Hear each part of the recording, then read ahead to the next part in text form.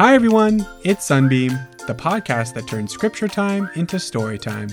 From legendary animals to fierce battles to important lessons, the scriptures are an exciting place. So let's dive in. We're Megan and Gabe, and this week we're talking about the fall. Oh, when you fall down and get hurt? No, we're not talking about falling down. The season fall? Like the time before winter when all the leaves fall down? Nope, not the season either. We're talking about a fall a long time ago. Oh, are we talking about when Adam and Eve were cast out of the Garden of Eden? Yes, we are studying about Adam and Eve, the first man and woman that Jesus created on the earth. And guess who else used to study Adam and Eve? Joseph Smith. Yep, even prophets have to study the scriptures. Joseph Smith and his friends had been studying the Bible. One thing the Bible talks about is Adam and Eve. Do you know anything about Adam and Eve? Well, Adam and Eve lived long ago in the Garden of Eden. They walked with God and their bodies couldn't get sick or die. God commanded them not to eat the fruit from a tree called the tree of knowledge of good and evil. If they ate the fruit, they would have to leave the Garden of Eden and the presence of God, and they would become mortal. That means they would die someday.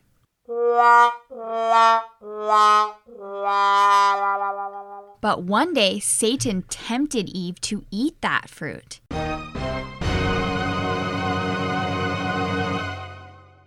Eve realized that unless they ate the fruit, they would not understand righteousness and wickedness.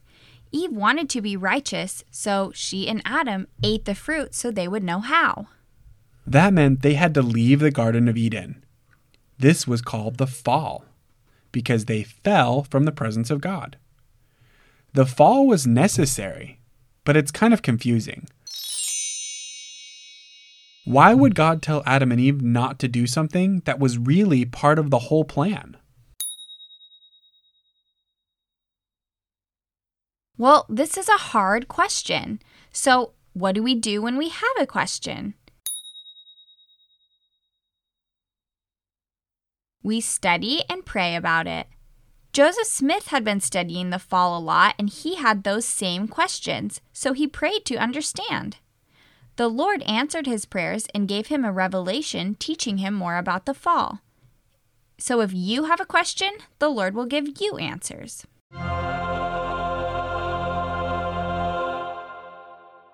In this revelation, the Lord explained that it must needs be that the devil should tempt the children of men, or they could not be agents unto themselves. Being agents unto ourselves means we have choices. If there weren't any wrong choices, there wouldn't be any right choices either. And we need to prove that we can choose the right even when we can make wrong choices in order to make it to the celestial kingdom and live with Heavenly Father and Jesus again. So the Lord had to teach Adam and Eve about choices. He also knew that they needed to be able to die so they could be raised in immortality unto eternal life. Adam and Eve couldn't die in the Garden of Eden, so they would never be able to be resurrected.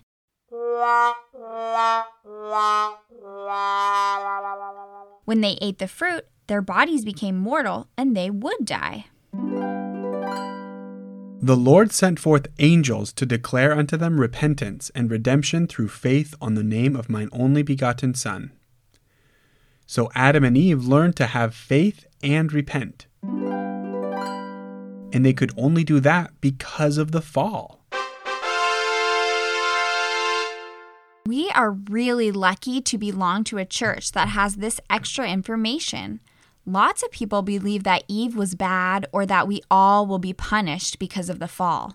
But we understand that the fall was a part of God's plan, and Eve made it possible for all of us to come to earth, prove our righteousness, and live with God again.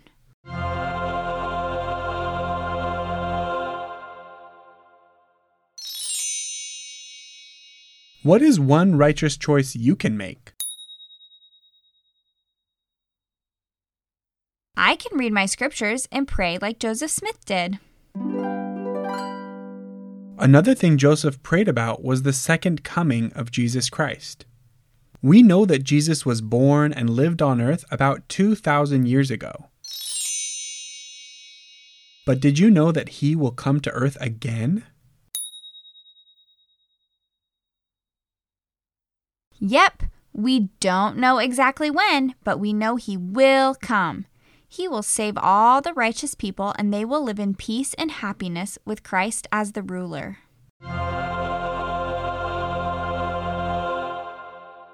We can prepare to meet the Savior by being righteous. Whether we meet him at the second coming or after we die, it's important that we make righteous choices now so that we're prepared to meet him whenever we do. We can make and keep covenants, like choosing to be baptized. We can repent of our sins. We can make good choices and try to be like him.